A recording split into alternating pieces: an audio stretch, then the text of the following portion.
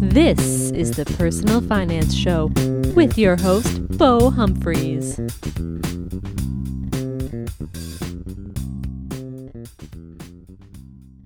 Hello, and welcome to the Personal Finance Show. I'm Bo Humphreys, and joining me today is Jessica Moorhouse. Jessica is a millennial personal finance expert, an award-winning blogger, host of the Mo Money podcast, and founder of the Millennial Money Meetup. So Jessica and I met at a party at Wealthsimple last year. I looked around the room for any familiar faces, and I went up to Jessica and I was like, "Hey, I saw you on the internet. You're like famous."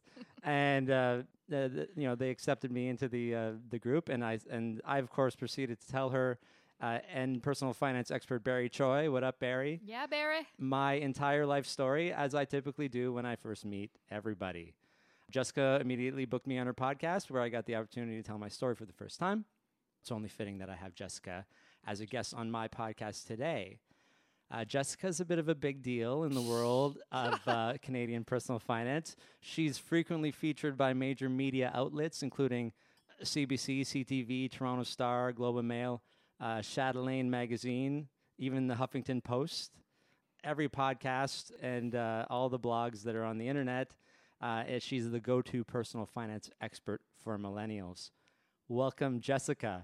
Can you just follow me around and tell people that? I sound awesome. You wrote a lot of that stuff. Some of it's from your I guess website. I have done that stuff, but I don't like bragging or anything. No, so but thank you for that amazing introduction. The media mentions page on your site is I was like, I'll go see, I'll go look at some of them. Maybe I missed some when I was looking through, and it's there's 47 things on there. It's getting in 2 years. Yeah, but here's the thing, though. I've been blogging for 5. Yes. So no one cared a crap about me for a good 3 years. Isn't it more like 6 now? Yeah. Oh, yeah. It's over 5. It's 5.5. 5.5? 5.5. So it's been a good past couple years, but I mean, I've definitely put in the work with no attention at all for a good, most of that career. Yeah. So I feel like I earned a little bit. So I'll see you in 5 years, and then we'll see what my media mentions. Well, hopefully it doesn't take you that long. I think for me, there's a couple things that I definitely would have changed. I had a silly blog name. I didn't really have much of a direction for my blog, and you were how old when you started? Oh gosh, 25. 25. Yeah. 25, 24, 25. Bit of a quarter life. It was my. I crisis. think it was a little bit of a quarter life crisis. Time to start a blog. Time to start a blog. It's and an easy thing learn to about do. money at the same time. Mm-hmm. Well, I didn't make a damn dime off you that didn't make blog. any, but you're learning about it. But I was learning about money for sure. And helping other people. And we're going to get into that in a sec. But first, I need to talk about this millennial thing. Yeah. And what it's all about. So Okay. I'm going to read a little snippet from the internet about millennials. Oh, no, it's not going to be nice, is it? So, okay, just because this is very selfish for me, by the way. Millennials grew up in an electronics-filled and increasingly online and socially networked world. And you can tell me if you agree with any of this. They are a generation that has received the most marketing attention. As the most ethically diverse generation, millennials tend to be tolerant of difference, and I would hope everybody is tolerant of difference. Yeah. Having been raised under the mantra, follow your dreams, and being told they were special, they tend to be confident.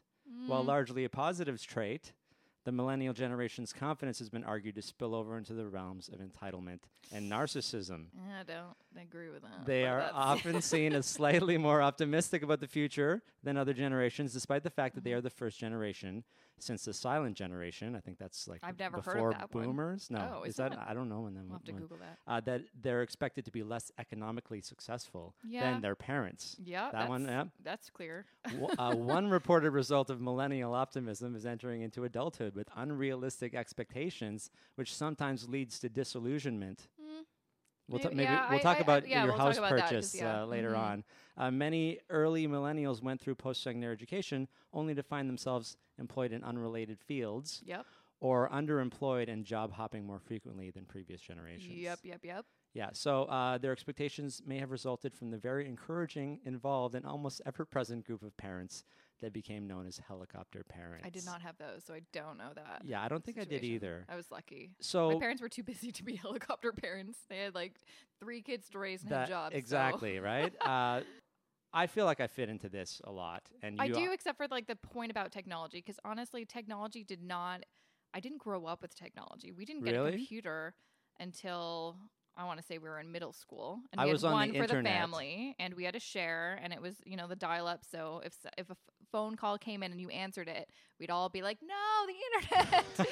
And no, what on like the don't answer the phone. well, what year would that have been? Even I don't know, 90s at some point. I can't early remember. or late? Because I was on the internet remember. in '94. Yeah, when they had like 24 baud modems. Baud is a term that I haven't used in a long time. I don't remember, but I do remember, though, it was a big deal getting the computer. We got a Mac. It was, I want to say, and I don't know if this number is accurate, but I want to say it was like $8,000. It was like an incredibly huge purchase for my family, but my dad was a graphic designer at the time. He wanted to do some freelance, and he wanted to splurge, and he wanted to get a computer because he's like, this is going to be big, guys. And he was right. Computers are going to be big. He was right. He was right. Computers were big.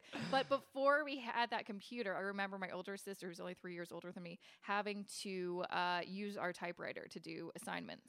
And I had to do that too. Well, I did that in school. Did you have typing class in school, or was it computers? Not with typewriters. We never had typewriters in class, but we did eventually. Like there just wasn't a class for that, but there eventually was a class for computer. It was called computer class. Computer class. I don't think that's a class. That can't be a class. Did you see that movie about the ladies that worked at NASA behind the scenes? No, I haven't. It's a fantastic movie. I bet it is. They were so smart. They're super smart. And they were called computers. That's really? What they were. Oh and then they had this big IBM computer come in, and I'm like, that's the computer.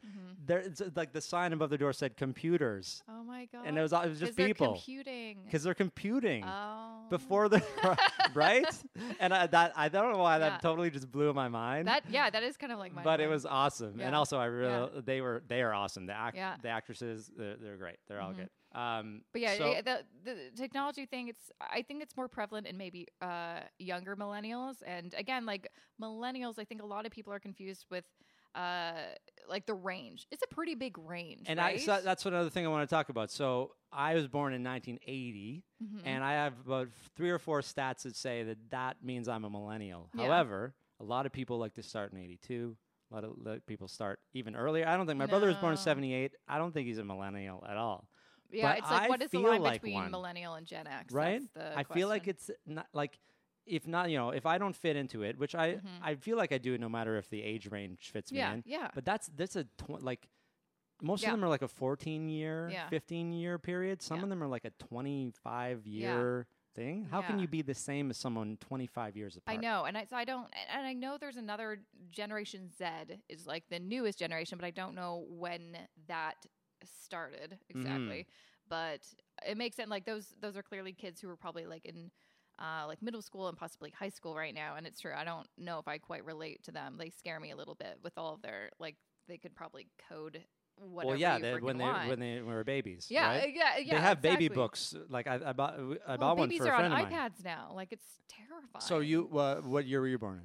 86. 86. So you're definitely millennial, probably right in the middle of it. Yeah, right in the middle. So you can relate to ones that are born in 94 or the ones that are born and even I think earlier. It helps. I've got an older sister and a younger sister. Okay. My younger sister is 6 years younger. My older sister's 3 years older. So I kind of have, I don't know, I feel like I kind of understand both of their point of views too from being older and younger. And why millennial money expert? Is it just because everybody's looking for the perspective of millennial these days? It's just because that is my perspective and that's my audience. Yeah. And so, and I know a lot of people hate me using the term expert, but I'm not saying that I'm an expert in that I know all.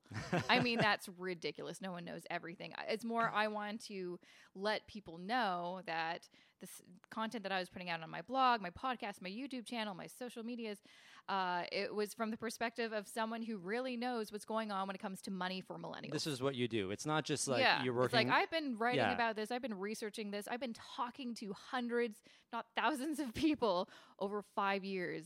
I definitely know a bit about that stuff. Yeah, more than the person who's like, if you just answer a question off the street and you're a scientist during the day and it's about personal finance, you can't call yourself an expert. Yeah, right? I know. That's a whole other topic. And it's like, I'm like a little regretful of like ever, saying, oh, I'm an expert. It's like, I'm an expert in what I know. I'm self-taught when it comes to personal finance, though I am working towards becoming an accredited financial counselor, just so, people know about that. Yeah. No, I'm loving it. I'm loving the program. But I've also done some courses, and I've done a ton of research and read a mountain of personal finance books. So something I love. Well, that's good. So you've hit a few milestones lately with your podcast in terms of number of downloads, perhaps, and also number of shows. I know. Went by fast. Like where you at?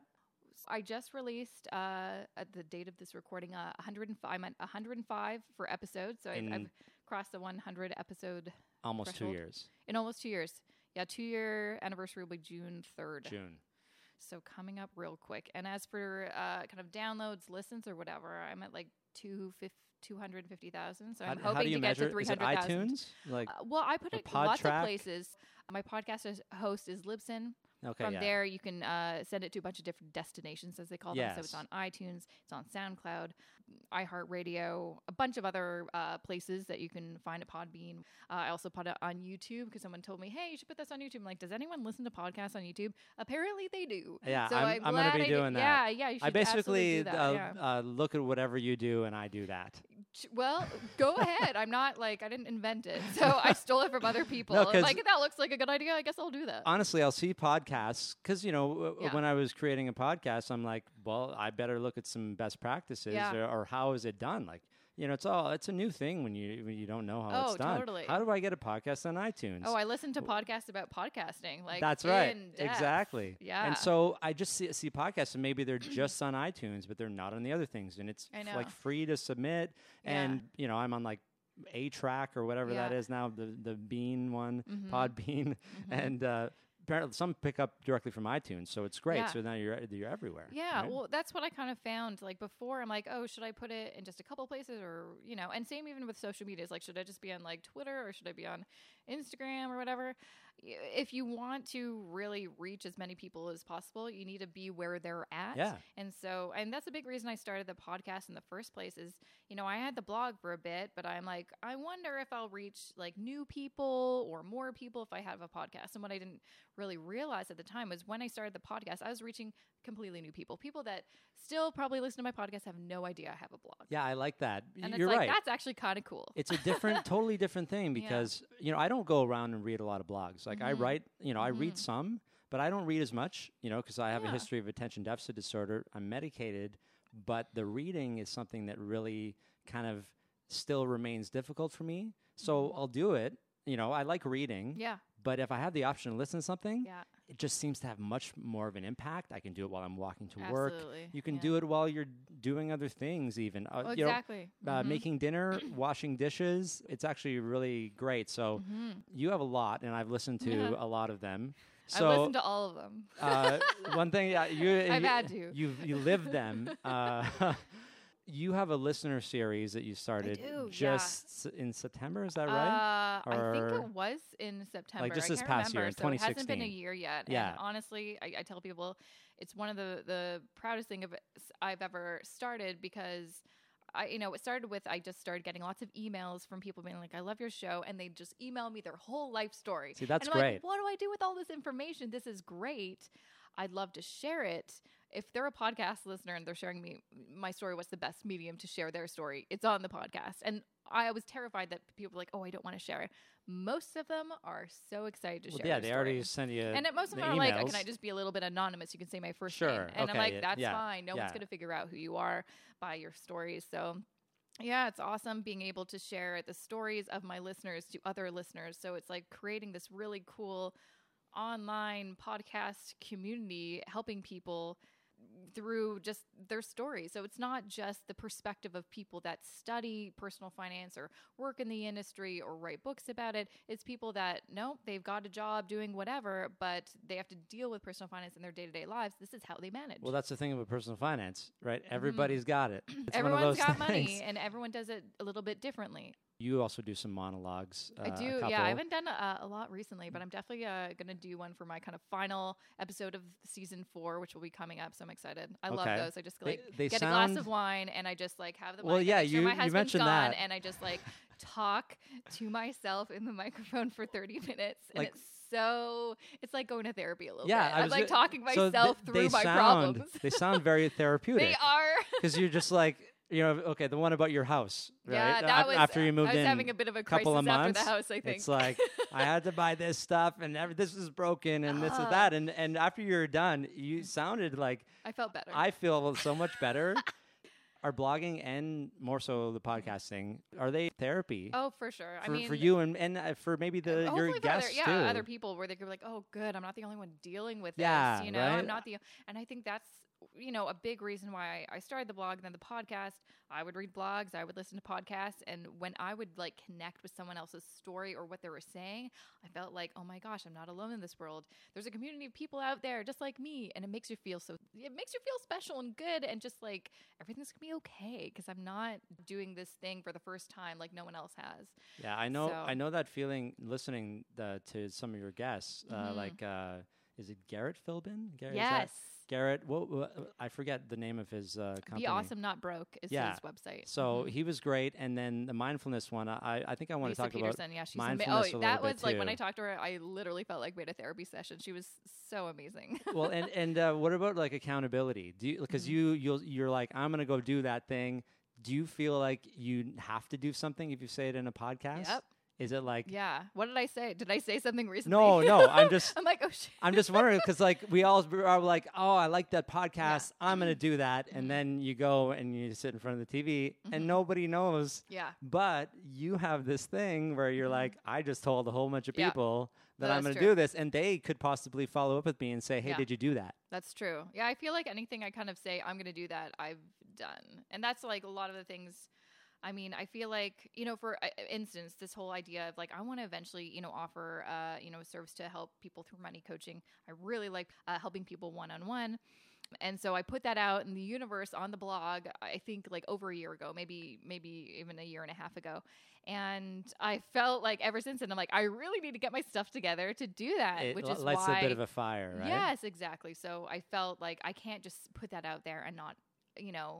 take some steps to actually get to that point, which is what I'm doing right now. There's a phrase that I like that I've been hearing a lot, and I listen to James Altucher's podcast. I don't know if you know him, but he has like guests like Tony Robbins and Tony Robbins. Oh my God, I love him. And Tim Ferriss and other people who have podcasts that are crazy popular.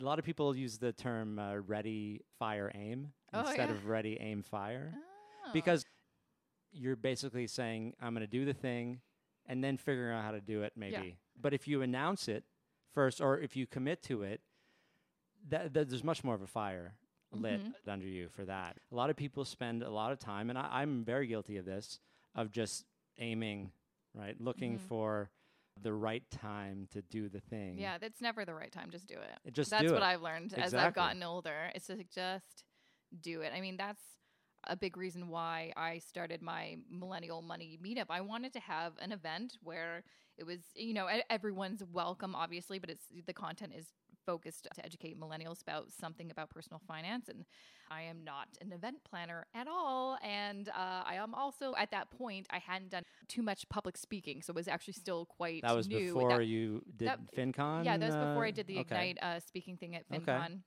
And a couple other things in the fall. Those are things that I want to get better at, that I wanted to do. So I put it out in the universe. I'm like, I'm thinking of doing an event. And then I started reaching out to potential partners to help pay for it. And then then once I got funding, I'm like, oh, I have to do this. And they're like, we want you to do this event. It was EQ Bank who sponsored that event, the first one. They gave you a chunk of money to do it? They gave me a chunk of money, and they're like, we want you to, you have a month to put it together. And what was the venue? It was at Second Floor Events in downtown Toronto, so it was a very nice venue. How many people could 140 people came. And you were at capacity? I was at capacity, yeah. That sounds great. Yeah, it was a very successful event. We sold out and people came, and I am not an event planner, so I was terrified that no one would come to my party. Sure, of course. But it worked out in the end, and it was kind of like you said. It's like I made the plan and I did it, and then I kind of thought about it after, And when they threw the chunk of money at you, you're like, I guess I really have the pressure to was do on. this. I need to impress them, right? Yeah. The podcasts I like the most are the ones that are about change and fears, because I've gone through a lot of change and I face a lot of fears.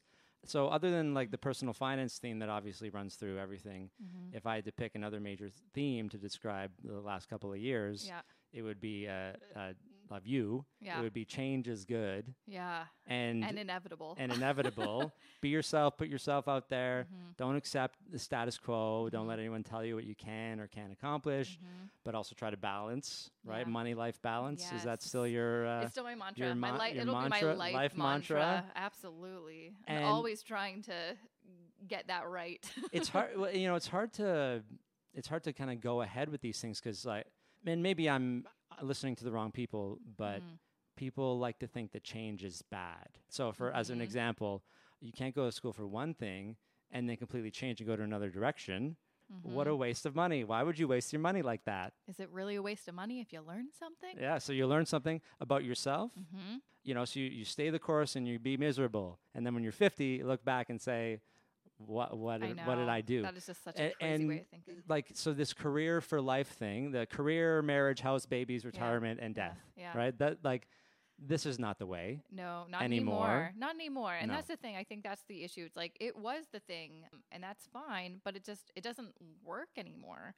And I always felt, and I think honestly, like looking back when me and my husband were thinking of moving out here to Toronto from Vancouver, we were kind of doing those steps. We started dating, I finished school, we got jobs in the city, moved to the city, got a place together, got married, and especially me, I was like, I was not happy. I was bored. I was like so settled and it drove me nuts. I'm like, there's gotta be something more to life. I felt like I ticked all those boxes and I'm like, I'm still unhappy. So I had to change. Some people like the boxes. And that's fine. I mean, I still like some of the boxes, but sometimes if you recognize that you're not happy, but you're doing all those supposed things that you're supposed to do as an adult, you need to do something different then. Yeah, you got to listen to what's going on inside, right? You got to listen to yourself. By the way, I love the fact that you guys listened to Harry Potter on we the did. trip from it was my Vancouver. decision. Josh had no choice. So, like, this is how many hours were you in the car? How many days? Sorry, I should say. I mean, I'd say it took us about a 2-week process from because Vancouver. He drove the whole way. Poor guy, because I don't know how to drive stick, and he has that's his car. So he drove the whole way, but I didn't fall asleep once while he was driving because that's rude. So that's kind of the deal, gotta have a right? Good, I have to be the partner passenger. to keep him awake or whatever. And we had a great experience, but he said never again. No. Never again. No. For the driving or the Harry Potter? For the driving, I'd say. Like, we're thinking of going, we're going to the Maritimes for a wedding in the summer. And I'm like, should we drive? He's like, nope. No. Well, at least you know. At least you... Not that he doesn't like road tripping with me, but it's just like he just didn't like driving for that long. And I'm like, I get it. You guys, you both could have spent your whole life saying, we need to go on a really long road trip just to see what it's like. And you got it over with quick. Of our system. So now you don't want to do that. Know. It's good. Would rather Flying is much quicker. Flying is better. But road trips are also nice. Yes. Maybe try a short one next time. Yeah. Well, next time I'll learn stick or something, or we'll rent a car that I can drive. Yes, that's right. Let's talk about money feelings. Personalities, as you would call them. So it turns out money is money when you put your feelings into it, which I think everyone probably should. It's really complicated. Yeah, I know. There's a whole lot of different things. So money or lack of money makes people feel a certain way. Some people need a lot. Some people don't need much. Some people want it so they feel free. Some people want to feel secure. Some people want to buy stuff. You want to talk about money personalities a little bit? Yes. So I always kind of knew that different people relate to money differently. Money meant different things to different people. But when I did this course through the Canadian Securities Institute, and part of the curriculum was about, they didn't call it money personalities, but it was basically, talking about beliefs, values, and different money attitudes. And this really just I was just like, oh my gosh, this is amazing. This is I can't believe I just didn't know how to really categorize all of these things before. And it really hit home. I'm like, money means security to me. That's why I do all the things I do, is because that's what at the core money means to me. And mine is freedom. I've realized a lot, right? It just gives me the freedom to do now. If I want to leave my job, I can leave my job and I'm not too worried about it, or do other things, right? It doesn't mean stuff. No. And I think for the people who it is stuff, it probably isn't really stuff. No. The stuff is covering for whatever the bad feelings. Exactly. Like lots of the people, like the other kind of money personalities or attitudes is, there's power, there's love, and there's also personal value, or just like what you want people to think of you, basically. So your image, sort of. Kind of your image, Yeah, exactly. You're portraying having money in your pocket makes you feel important, say, or more confident. Yes, exactly. And so, it's really interesting, especially once you kind of know these different money personalities, to then kind of see some of your friends or family members and to be like, oh, okay, this makes sense. Yeah. Because I've got a variety of people in my life who spend money very differently, and it kind of makes sense based on their upbringing or, experiences they've gone through in their life, and all that kind of stuff. So it's interesting. We do a lot of color theory and Myers-Briggs. I've done that analysis. And that's hard. That's harder to do that stuff with people who are unwilling.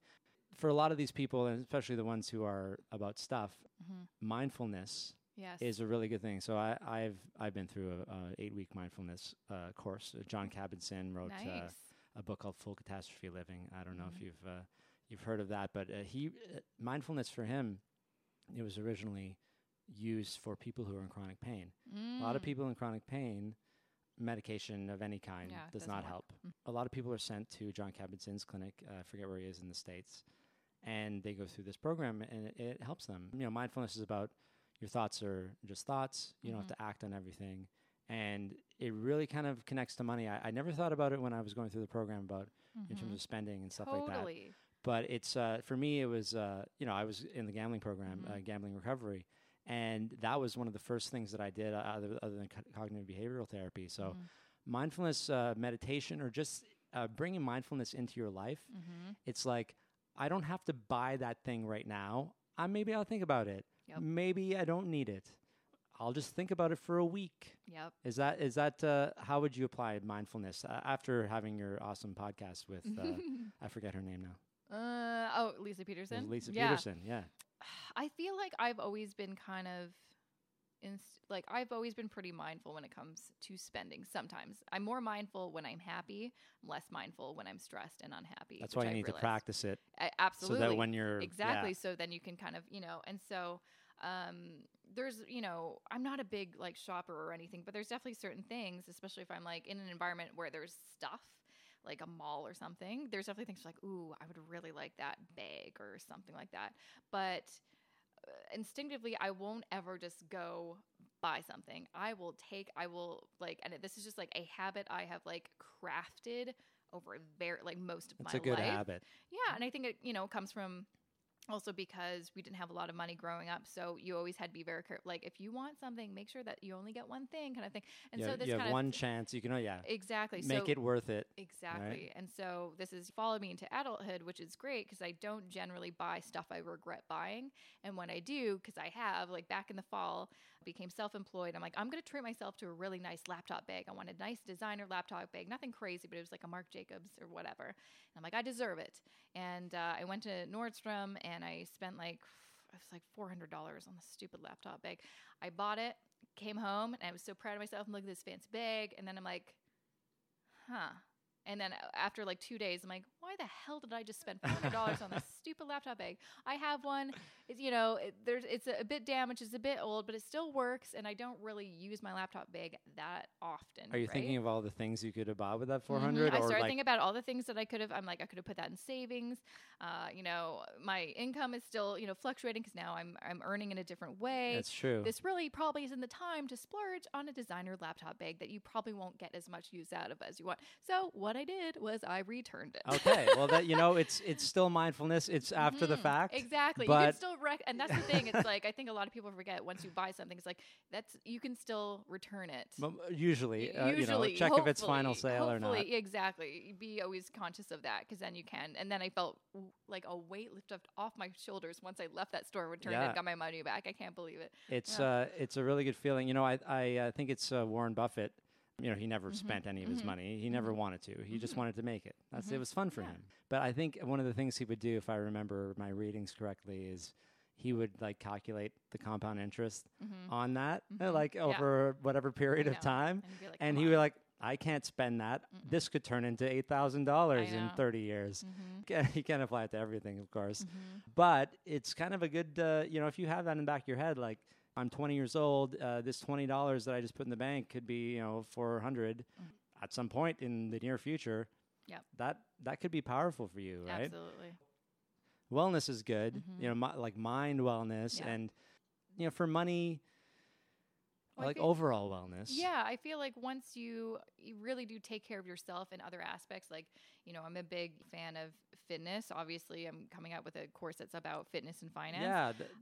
But what is it? The Rich and Fit Boot Camp? Rich and Fit Boot Camp. Yeah, I like this. So we'll be coming out soon. We're working our hardest on it right now, but I feel like once you really kind of figure out your fitness, your health, you've got your mind right, you just make sure all the other elements of your life are good and are just how you want them to be. It kind of reflects in your money. Like, I'm way happier now. I'm less stressed out. I'm working out. I'm eating a healthier diet. I'm treating people nicer because I'm happier. Like, all these things. And also, I'm not spending like crazy because I don't want anything, because I realize I have everything I need. And when you're busy, you don't necessarily have the time to buy things because you're busy either interacting with people or being productive or doing things. And you don't need, say, a new television because you never watch it. Exactly. You don't need cable TV. You might just need to take a page from Sean Cooper's book. You just get $10 a month Netflix. Why does everyone need an $80 cable package? Exactly. The other thing is fast food.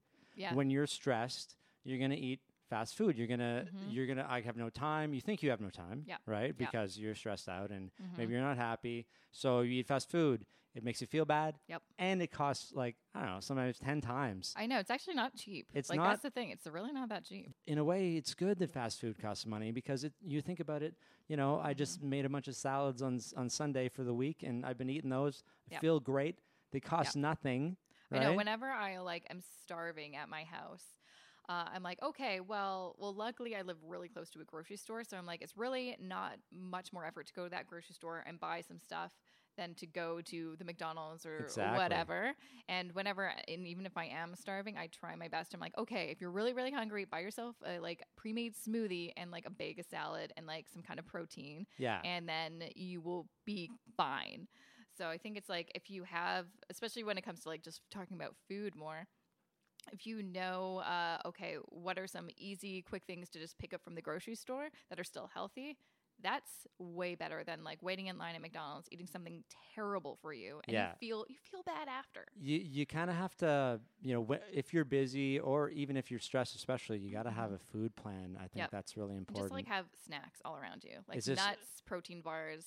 Just have those everywhere. Yeah, is it part of your Rich and Fit boot camp? You want to talk a little more about it, or like if we're spoiling anything? So, I think I'm I like the idea. Fitness expert in the course at all. So you're partnered with my partner Jacqueline Phillips, personal trainer. Yes. Okay. So and she recently is entrepreneur now too. She quit her 9-to-5 to focus on her fitness business, but she's rocking it right now. It just made sense for her to just focus on her own business now because she's a fitness model. She's a fitness coach. So she trains people for shows and also helps them work out, creates fitness plans for them and everything like that. Yeah, she's rocking it. And so we used to work together and we started chatting about our own side hustles. I did the blog. You worked at a company together? Yeah, we both worked at a law firm together. Oh, okay. So you both had things that weren't in the realm that you wanted to be in. Yeah, well, she was in, one department, I was in another, but there was one night where we were both working late, and so she came around to Mikey, we were like, oh, you're still here? And then started chit-chatting about our side hustles and realized, oh, she's in fitness, I'm in finance,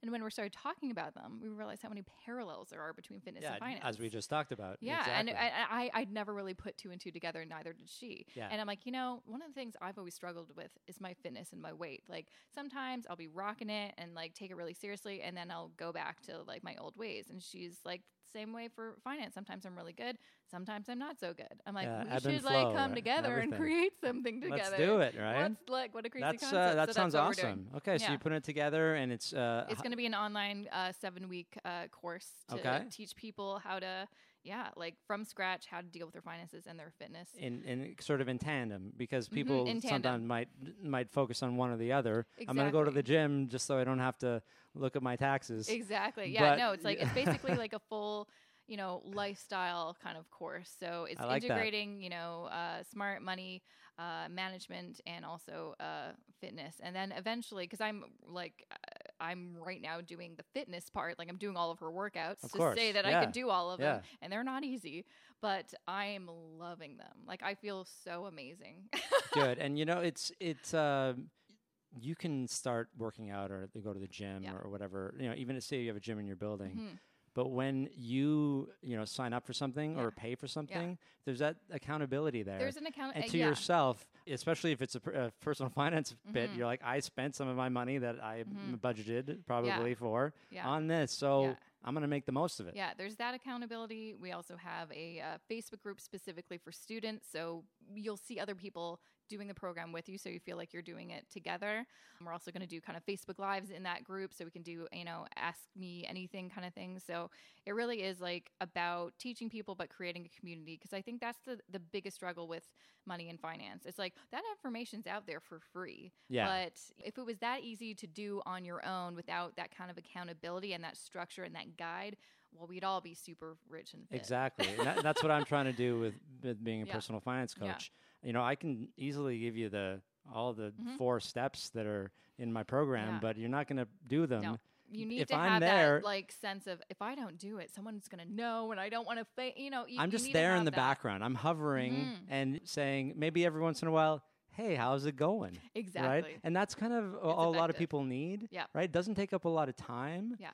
But just being there. Mm-hmm. And so that's why I'm really committing to being there for the person's life. It doesn't just stop, like any sort of program, like once you're good, you would have done it yourself. Exactly. Already. And that's why we're creating it. It's like, if this is meant for people that really do want to take it seriously for a good 7 weeks. And 7 weeks is actually, that's a long chunk of time to dedicate full force into these 2 aspects of your life. It is.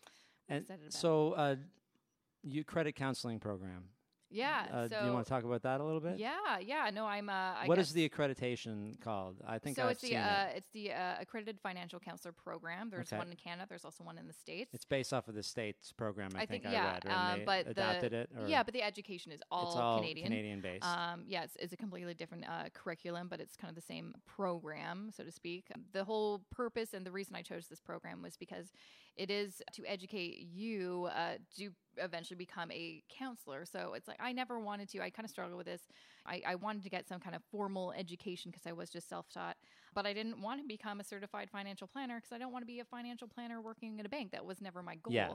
I want to help people one-on-one or in groups, but more in a coaching counselor type format. Exactly. And so I had a couple friends from the States who did the American version, and they said it's great. They've thriving businesses as coaches, so there's a lot of CFPs out there already, and CFAs and all the other letters, PFPs. Yes. And it's okay. There's room for a lot of different kinds of people, like personal finance coach, a counselor, where you would probably spend a lot more time with people. Yes, exactly. And the kind of purpose and what I always wanted to do wasn't just to be like, all right, let's make a financial plan and then see you in a year. It really is about being a teacher. And I think that's what's really missing with, if you were to go to a traditional financial institution and go to a CFP, they're not going to spend hours a week with you to teach you. Yeah. And I think that's the element that's missing. It's like, I want to be able to teach myself out of a job. I want to teach people so they can go off and do their finances on their own and understand all of that information. I like that too. You teach people to fish. Exactly. Instead of if you just give them fish, they'll eat them, and then they'll be like, can I have some more fish, please? Yeah. Just to continue with that analogy as far as possible. So that's awesome. I think one of the last things I want to talk about before we get to the special questions from the internet segment, which I'm very excited about, you can tell, Me too. is travel. I love travel. Yes. I also love travel. Now, I was terrified of everything for about a good 15 years of my adulthood, if you will. When does adulthood start? Lord knows. At 15? I don't know. I feel like I just started. Anyway, I only started traveling for real when I was 30. Yeah. Wow. And I'll be 37 in September. Still a millennial. Yes, Still. you are. Come and challenge me on this. Yeah. I went to Japan. That was my first for a week. Yeah. I'll tell everybody, don't go to Japan for just a week. No, you have to go. You can't see everything. There's so much. I couldn't afford the time to take any more. I know. Yeah. But I got a Japan rail pass. It was great. I went up to Nagano where they had the Olympics. I went to Osaka, and I stayed in Tokyo. So I've been a whole bunch of places since then. We went to Kenya in November. Yeah. My wife is in Nepal right now. I just can't go because I have commitments. We talk to her when she comes back. They're like hiking in the Himalayas, in the realm of the Himalayas right now, not like up to Mount Everest or anything. It's Everest, right? I don't. Yeah, I think it is. Or is it Kilimanjaro? No, Kilimanjaro. I know because I was in Kenya. That's in Tanzania. I always get those. I'm like, which one's where? That's a good. Actually, that's probably a good thing. I've been to Kenya, so I know that for sure. We were on the border of Tanzania, and we could see Kilimanjaro from Kenya. So you've been to Africa. I have. I mean, I've just recently been to Kenya, but you were that was my first Gambia, like foreign country trip, like 13 years ago. I was 18 and I turned 19 when I was there. Okay. So that was my I'd finished 1 year of university. And I went on that trip, and it was a volunteer missionary trip. Not something I ever thought I would do. Yeah. But it was 2 months in the Gambia, and it was an interesting experience to say the least. I mean, I look back on it fondly now. Yes. But coming back, it was a mission trip. So the bulk of the purpose of the trip was to spread the word of Jesus. And honestly, the reason I went on the trip really was I wanted to do something crazy and different. And sometimes spreading, the missionary work is, when we were in Kenya, it's everywhere. That's everywhere. That's a way to get places. So it's like now I have a lot of different thoughts about voluntourism, which is kind of what it was. And also I went on this, 2-month trip with a bunch of, I think largely most of them were Mennonites and Protestant. I come from a Catholic background where we do not preach. We are do not talk about your religion. Yeah. It's all about being quiet and respectful. Welcome to join, but or do your own thing. It's kneel and shush. Please be quiet. So it was a very interesting experience being with people that when you go to church, it's all about making noise and singing. And it was like, whoa, this is so not my background. You're in Africa and it's a bit overwhelming. It's a bit overwhelming. And you're almost 19. I was like, it was my first trip kind of on my own without family or anything like that. And I honestly, I wanted to have a cool experience and make some friends and hopefully to kind of do some good. And I may have done a little good. I volunteered at an orphanage nearby for a little bit, but looking back, if anyone, asked me, oh, is this a good way to give back and help people? Personally, no. I'd say just donate money. The volunteerism, or just go on that trip, but don't have the expectation that you're helping. Like donate money, then go on the trip. Yeah, exactly. That's kind of my perspective when I went to Peru for a month, it was volunteerism as well. It was originally to teach English, but when I got there, I realized it was babysitting. No, it wasn't teaching English. It was like we learned one word of English today, and then you're a primary school teacher, which I didn't. I wanted to help people learn English. That's it. I didn't, So I ended up going to the Amazon and helping there in the jungle, which was nice. But I really felt like we weren't making that much of a difference. No. And though we didn't, the goal was always just to leave without, making any kind of an impact, footprint, and maybe make it a little bit better. You're right. It can be done in a completely different way. And so, that's a little bit about the charitable reasons for traveling. But I want to talk about the more selfish reasons for traveling. So after that, I did get a bit of a travel bug. And after that, I'm like, I want to go everywhere. And I was in university, so I didn't have that much money, so I had to wait until after to kind of go on a couple other trips. But after that, the big trip was my husband went to Thailand for about a month, and that was amazing. He'd been before, and he also has friends that live in Thailand. They're Thai, and they have a business. Oh, that's so they told us all kind of like, this is what you should do, this is what you shouldn't do, and we stayed at their place in Bangkok, and they had the most absolutely gorgeous place in downtown Bangkok. I wish I had. Do you feel like on trips like that? I feel like my creativity and my perspective. The change of perspective, all that stuff, it's totally worth the price of travel. Oh my gosh. The big reason we went to Thailand when we did, because it was a couple of months before we got married. So everyone's like, oh, are you going on a pre-honeymoon? We're like, sure. But it was kind of a trip of self-discovery, and we both knew it because we were considering whether we should move or, we're like, what are we going to do after we get married? Like, just keep doing things that, and so we definitely knew we needed both a trip to kind of just set our minds right and really disconnect from our daily lives and really travel and experience something new. And absolutely, like, I have one story where we were in Chiang Mai and I went to this used bookstore to get another book to read. And I found this book that was kind of out of the bookshelf a little bit. And it was from Kelly Catrone, who she was on a reality show. She's like big in the fashion industry, but she's kind of like a boss and kind of a hard lady. Okay. But she's awesome. And she wrote a book called If You Want to Cry, Go Outside, which is why I love her. I think I've heard that phrase once or twice in my life.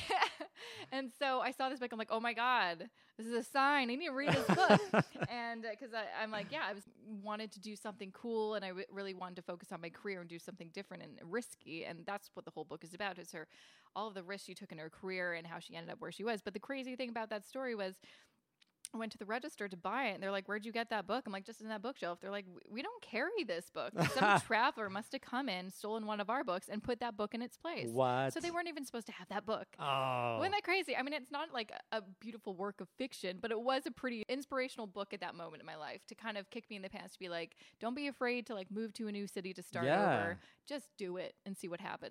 And then we did. You got back. And you got married. We got married, and then we literally I had one more or maybe 2 more weeks at my job after we got married, and then we sold all of our stuff, got out of our apartment, went on our honeymoon to Disneyland because it was our dream of ours, and then we road tripped it from Vancouver to Toronto, and didn't know anybody in town, maybe a few acquaintances we knew, and didn't have any jobs. And I like you said you'd never been here. I'd never been to Toronto before we moved here. Josh had been here. He went to a conference here, and he called me on the phone. He's like, I think you'll like it. I'm like, yeah, good enough for me. I don't think that's a common thing. No? I don't. You know what? That's a good point. Like, say you're moving to another country. Yeah. Perhaps that's more common. And I mean, Toronto and Vancouver are that far apart. No, but it's like, you'd think I'd check out the city before moving my whole life and quitting my job and all that stuff. But at least he went. And yes, he went. You had that, and you trust him. So that's fine. I'm not going to say he was right. It's that much of a strange thing, but it obviously worked out. It worked out. I love it here. I really do. So what about plans for the future for traveling? For traveling, well, immediate. We're going to Coburg for the weekend. I don't exotic actually another Coburg. Place I've never been. Another place I've never you been. And it does many sound like others. we're going to Germany, but really, it's just a small town, an hour outside of Toronto. So those are our immediate plans. But we've got plans to visit the Maritimes in the summer. So we have a wedding in Nova Scotia, but I hope to do. That's nice. I've been there before, but I want to go again because, again, I think the last time I was there was in grade 12 and to visit some family, and I absolutely loved it. My wife's family's from Cape Breton. Oh, and so I really need to. She's been out a couple of times since we've been married. You need to get there. I need to get there. It's so beautiful. We've been picking Africa. I know. Indonesia. And it's hard too. You're like, do I want to go to someplace in Canada or do I want to go to this really cool country? Right? I know it's really hard to make those decisions because we did that last year. We went up on a nice real trip to Tobermory, which was really nice, and national parks and provincial parks and stuff. So there's time for different types of trips, and each one has its benefits. And I think the benefits are always that you have a break. Yeah.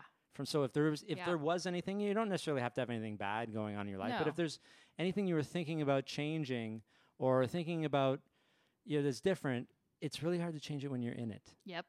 Exactly. So stepping away, you did the Thailand thing. I went to Peru, and when I got back from Peru, the gambling was completely gone. Yeah. I was a new person, and I got back, and I met my wife, and I started a new job, which was paying me $20,000 more than my previous job. Everything was kind of lining up, and I never looked back. Yeah, travel can do amazing things. Travel is great. I love it. And so Maritimes, but hopefully future plans to go someplace a little bit more exotic. I'd love to go to South America. That was one of our things on the list. So Peru's we'll good. See. We'll see. I like Peru. It's also a little cheaper. Yes, right? no, Peru I've and heard great Bolivia things about Peru, are more affordable. Costa Rica, we've been a couple of times. It's I hear it's expensive though. It's like here. The prices are like here. So but it's really awesome and nice.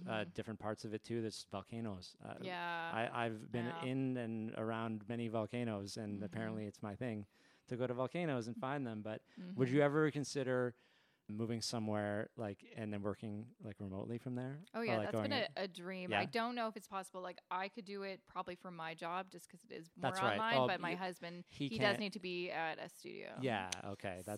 But if we can figure out a place where he can work at a studio, there's a friend of his who knows people who have a studio in Portugal, and I'm like, oh my gosh, I would move there in a heartbeat. I don't know Portuguese. I'll learn it. It's I know French and Spanish and Portuguese. I know it's French, still a mystery. But it's similar. Right? That's what I thought. Okay, I think it's time Let's for do it. questions Let's do it. from the internet. Okay, so what was your biggest investment mistake? Honestly, do you have one? Yeah, I mean, it wasn't something that's oh my God, this ruined me. But I would honestly say before I got married, I didn't have a lot of money invested, but I did have them invested through Tangerine's index funds. Yeah. And it was simple, and I just kept them, and it was all tickety-boo. But when we got married, my husband was going to move more. He had some investments through RBC through an inheritance. And so he had a bunch of mutual funds. And we just thought it'd be easier if we moved things together. Yeah. And so I changed all my investments and invested a ton of money into mutual funds. And you took your Tangerine stuff out and moved it over to his. Yes. I see. And nothing against mutual funds, but personally, I wish I didn't do that because the fees are crazy high. They had high MERs. And I didn't, the performance was not that great. So rectified that by switching, and now I'm investing in ETFs. Yeah, ETFs. ETFs is where it's at. So that's not a very exciting answer to your question. No, I have a similar one. I had mine with Investors Group, and I had paid deferred sales charges to get them out of 4%. I know to get them out. I mentioned that when you guys were speaking at the Tangerine event. Okay, so that's a pretty basic one. Yeah, it's pretty standard. So this is there more to this question? Yeah. I'm getting $1,000 a month for the next 10 years. What should I do with it? And there's more detail. I'm 16, and after winning a lawsuit, I'm getting $1,000 a month starting this month until 2027. Wow. I legally cannot touch this money until I'm 18. It's being put in a closed account. What are ideas of smart things I can do with this money other than pay for college? So he cannot touch it until he's 18. So in essence, he's going to have 24 grand at 18, and then after then he can spend the $1,000 a month. Yeah. It sounds like a lot, but it's not. No. I mean, yeah, it's kind of like that, what's that lottery or that... the Cash for Life. Cash for Life. You're that's not...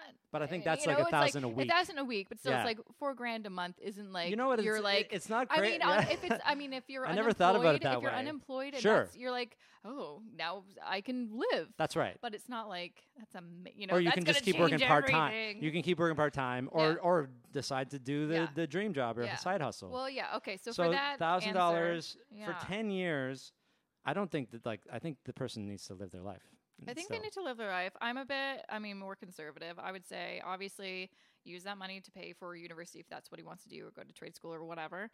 So you don't have to get any loans. Yeah. Put some money aside for a down payment if you want to buy a house. Put some money aside for travel, and invest a chunk of it because you're so freaking young. Well, what's missing here is the person's goals, because he's 16. Yeah, he has no goals. And he doesn't have any goals. He's I might want to go to college. I don't know. I would say even if he doesn't know anything, just invest half of it or something in index funds when you're 18. Oh, that's another thing. Is can you imagine if you started investing your money? If I invested my money at 18 as opposed to 25. The difference in compounding. Difference in those few years. It's those last years. Yeah. It's the last couple of years right before retirement or before you're going to take it out that just things double. I know. It's incredible to see. Yeah. And you don't think it makes a difference. It doesn't make a difference at the beginning, but it makes a difference at the end. Yeah.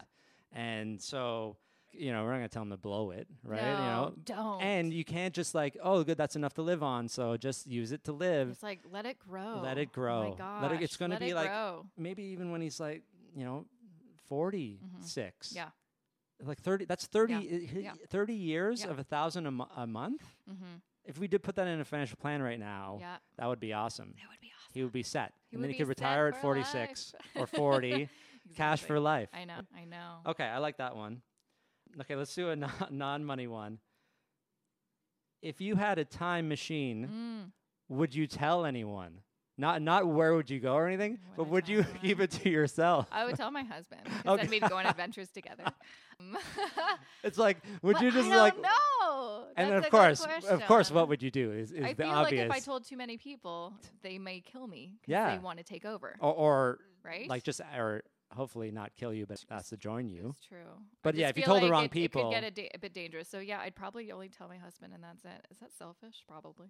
no, I think because you're right. Because if you trust anyone else with it, they could go back and change something. And I don't want to be responsible for what they alter the future.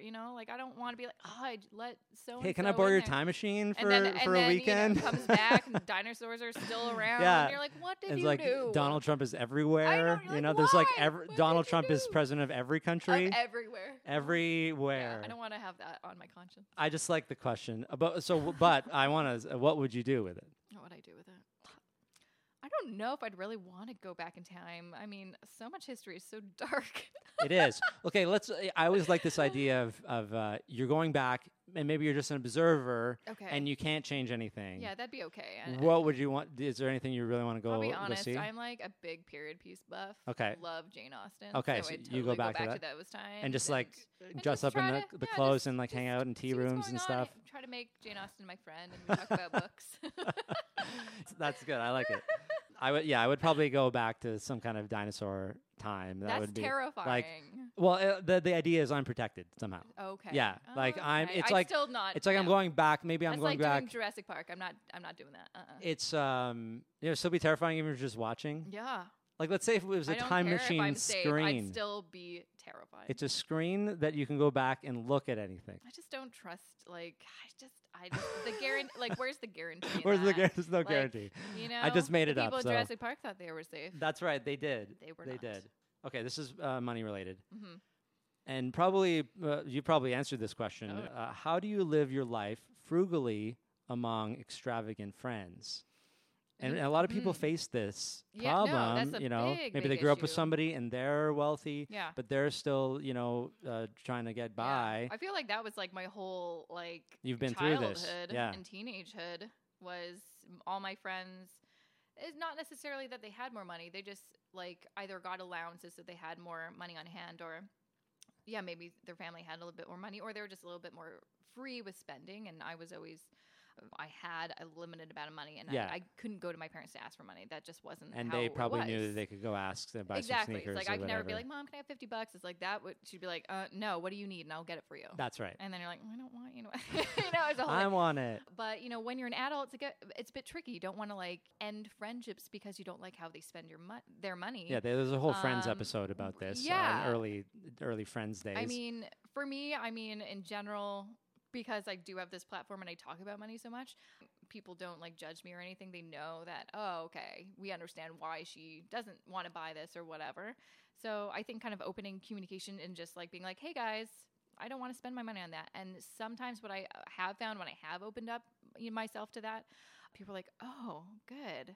They never thought about it, that they can also talk about that. And maybe they're like, I was just trying to keep up the Joneses because I thought that's what everyone else was doing. No, we don't have to do this. Yeah. That is living a bit more frugally and that's okay is actually maybe I can change my ways too. So open communication is key. Don't be afraid to talk about money. I think that's, and just if everyone had that mindset of not being afraid to talk about money in a respectful way, obviously, lots of people would probably not have as many money problems as they probably do now. Not the $99 bottle service. Yeah. Because they feel like they have to do that. Oh my gosh. You can have a drink before. I know. It's like whatever happened to pre-drinking. That's all I did before going out when I was, in my early 20s is we would pre-drink because it was too expensive at the bar. I'm so glad that I missed the bottle service days. I don't think that was a thing. I don't know. Or if it was, I was still why would you spend that much money? I just can't I can't fathom it. I haven't had a drink for 9 years, but when I go to a bar, I spend $5 on a Coke. Yeah. What? Drinks are expensive. Drinks are expensive. I was do I have to pre-drink like non-alcoholic drinks now. This is really I know. unfortunate. But so yeah, and if somebody gives you a hard time, if you are with a friend, they give you a hard time, they're not really a friend. Absolutely. They should love you and respect you for everything that you're doing. That's like, right. They should want you to better yourself. And if they don't, you got to cut them loose. Bye. See you later. See you later. Okay, we'll do a couple more of these. Okay. So I'm liking this. Me too. What is your personal pat on the back that you give yourself when you achieve a huge goal that you set? Pat on the back. Like a little treat or reward. Or a big treat. You know, like what if it was, like Sean when he paid his $450,000 house off? What was his... he threw a burn your mortgage party. Oh, right, he burned his mortgage, but he spent a little bit of money on that party, Right. like $1,000 or whatever, right? Yeah. I mean, I guess for me, for a treat, when I am to spend my money as a reward, it's things that make me happy, that make me feel good, that I value. So it would be... Food is always kind of my top like one. It's like, fancy okay, dinner, we did or? this. Yeah, like Yeah. and by fancy, I mean like going to the Keg. Like Yeah. whenever I've gone to like a really high-end restaurant, I'm always like, this was overpriced. And it's you know, because I'm not a fancy person. And so it's probably food that is not like the food that you're looking for. yeah, Yeah. I mean, it's always amazing, but I'm like, oh, it's so expensive. Like, yeah, no, can't. So One usually, ravioli. Like, yeah, Oh, I know. ravi- You're like, I'm so hungry. That reminds me, we went to a restaurant and it said raviolo. And you're like, just one? And it was just one. It was No. one. I don't know if I went to this restaurant That's or crazy. somebody just told me about this, but I No. thought raviola was amazing. That's insane. I've never, no No. one's ever said that before. So, okay, so Yeah. food. So food and maybe a drink comes with food, kind of. Sometimes an experience. Like one thing me and my husband do for our anniversary every year since we've been married is instead of buying each other gifts, we generally just don't buy each other gifts because we don't need anything. Yeah. And it's just like we don't want to perpetuate this whole We materialistic don't do thing, gifts anymore. right? So to celebrate, to kind of reward ourselves, hey, we did good this year. We didn't break up. Yeah. We're still loving each other. We're doing good. We do an experience. So the first Perfect. year of after our first year of marriage, on our first year anniversary, we went to dining in the dark. So romantic. Yeah. Didn't see each other. Wait, what? The one here? Yeah, the one here. Au Noir? Yeah. Yeah. It's awesome. Yeah. We went once. That was super fun. Oh, it was it's- such a weird experience. I ate everything with my hands. Oh yeah, I ate everything with my hands too because I'm like, I don't know where anything If they would have turned the is. lights on in the middle of the meal, It would've been I would have everywhere. been all over. I don't even know. Sometimes it's crazy what you do when the lights go off. Yeah, it's the weirdest experience, but it was amazing. So we did that. Everybody should do that. I Yes. recommend it to everybody. Yeah, I think last year we did the restaurant, the revolving restaurant, the CN Tower. Yep. It was okay, 360. actually. Yeah, it was an experience just to see the view, but the food was kind of meh. So I wouldn't necessarily recommend it, but it was fun anyway. It's and about the experience yeah, more I so. can't remember what we did year 2. I think we just went to a new restaurant that we hadn't tried. Oh, and no, we went to a comedy show Yeah. at a comedy bar, which Nice. is an amazing comedy place in town. And this year, I think we're going to go rock climbing. Nice. Like Indoor rock climbing. There's a There's couple a place of on places. Bloor. There's one in Yeah, town. it used to be an old porno theater. Now Okay. it's a mountain climbing place. You know what they say? Once a porno theater, then the Always rock a- climbing place. Oh yeah. I'm I like, don't what's know. the saying? It's a very common saying. So yeah, I guess I'd spend my money on food and experiences. That's the answer. I to like that it. It's question, good. yeah. I'm a big food fan and an experience fan, and I mean travel if you have the time or the money to do that too. Okay, so the last one, it's very patriotic question. Oh. Is Canada a paradise? And I think this might be coming from someone from not Canada. I mean, I absolutely love being Canadian. I mean, the only other place I've considered maybe moving is maybe the UK, just because I have roots from there and I love British television. So I'm like, Downton. oh, I could fit in right on. I love their TV. Downton Abbey. Oh no, like I watch like everything all of the from ones? UK. Like any kind Broadchurch? of show. Have you I seen literally Broadchurch? I just watched this docu-series called A Year in the Commons. It was like a documentary, a 4-part series about how their House of Commons works, and it was amazing. You watched it? I know, right? That's how much I love the UK. So, Wow, but okay. I absolutely love being Canadian and love Canada. I would never, I love my home. Yeah, Canada's country. great. Do you think that we take it for granted sometimes? Absolutely. I think, Or yeah, all the time? I think we do take it, especially, I mean, you realize that when you do travel to other countries and you realize that they have different laws and restrictions, and you're like, we are so privileged to have all the freedoms we have here. Yeah, and we don't even know. Don't even know. You know, a coworker of mine, he's from Costa Rica, and he basically said to me, Canada's awesome. Like, you don't even know how good it is. Like, Costa Rica's cool and all, But, I came here and he lived in Miami for a little bit, and he's like, they're terrible in Miami, right? Like, he obviously spoke Spanish. Yeah. A lot of people in Miami speak Spanish, but people wouldn't speak Spanish to him for some reason. Weird. I know. They That's would just really be like, weird. they're like discriminatory for some reason. Huh. But, we would never do that here. No. He went to Tim Hortons, and he was trying to talk to somebody, and they were just taking their time with him. Yeah. And maybe they even found somebody who speaks Spanish to make it easier. That's kind of who we are, right? Yeah, I think we're a very friendly and open country. And that's what I really, I think, especially the openness and the freedom and just like being really accepting of people. That's right. Like that's what I love about this country so much. Well, I think that's a good note to end on. Yeah. Thanks so much for doing this. This is great, and I really enjoyed the questions from the internet.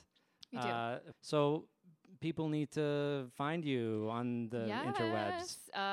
You can find me at jessicamoorhouse.com. That's where my blog is. I have my podcast episodes on there as well. My podcast is called the Mo Money Podcast. You can find it on iTunes. Mo Money, Mo Problems. Mo Money, Mo Problems. It's because my original name for my blog was Mo Money, Mo Houses. Yes. And then I think even early episodes of my podcast, I still call it the Mo Money. It did. Yeah, Mo Money, Mo Houses. When I loaded them in, the old picture came up I have too. to change that. I'm gonna have to update that. But it's funny because the original picture is there until you download it, and then the new picture shows up. Weird. So the old one pops up, and I'm like, interesting. Okay, so the Mo Money, and you can, you just get any podcast thing and search for Jessica or Mo Money podcast. And I'm starting to do some more vlogs or videos or whatever we call them. Yeah, the YouTube. I did my first video, and I messaged my younger sister, who's way more in tune with YouTube. I'm like, I did my first vlog, and she's like, that's not what a vlog is. Wait, what is a vlog? I don't know. I still don't we'll quite know. never I thought know. it was a video blog. I don't know. I don't know what a vlog is. I'm still trying to figure figure out more video, so figure out what fetch is. Fetch. It's so fetch. It's never gonna be a thing. I still say awesome, and that I know that that's not a word that kids use. People, don't they? But people that are I say awesome a lot. Yeah, I know, but 17-year-olds do not say what awesome. What do they say? Do they still say cool? No, I don't think so. They say words that we don't even understand. Dang it. It's like a bunch of abbreviations of things, and every once in a while I try to talk to my cousins and figure things out. But so you got the vlog. I do have the vlog. Vlog, yeah, but so not I have a YouTube vlog. channel. I think it's just like YouTube/C/Jessica Moorhouse 1, I believe. Yeah, the YouTube channel addresses are terrible. Yeah, just terrible. go and search for Jessica Moorhouse. Yeah. You'll find. And if you want to learn more about money personalities like we talked earlier, just go to jessicamoorhouse.com/quiz. You got the and quiz. you can take my quiz for free. It takes right. like 1 minute. And you have a Find whole out your bunch of other tools. I do. I have a whole resource library of things, Just checklists. put your email in. Well, yeah. So just go right? to jessicamoorhouse.com/resources and you give me your email because I need it to email you things. And you get access to my whole resource library. So easy peasy. So you got that, and then go to the media page to see a whole bunch of things in the Huffington Post or whatever. Yeah. Some of them are quotes, some of them are full articles, some of them are, just there's an internet full of Jessica Moorhouse out there. Apparently. Yeah. I'm not the only one Googling me. Oh, and go and listen to the podcast that I was on. Yes. Where I tell my story, that which was such a great episode. I probably will do in a monologue at some point or a series of them because it's a long story. It is a long story. You should absolutely do a monologue. I will, but for now, it's on Jessica's episode 85, if I'm not mistaken. You're right. It's because I look at it a lot. Oh, It's like, you're like, is it still there? Well, I think it's on my website because it was the only podcast that I had until this podcast. Yes. Okay, well, so go find Jessica. Jessica, thanks so much Thanks for being on me. mine. Even though you're a podcast superstar, you come to this new podcast over here, and I really appreciate it. And thanks. You're welcome.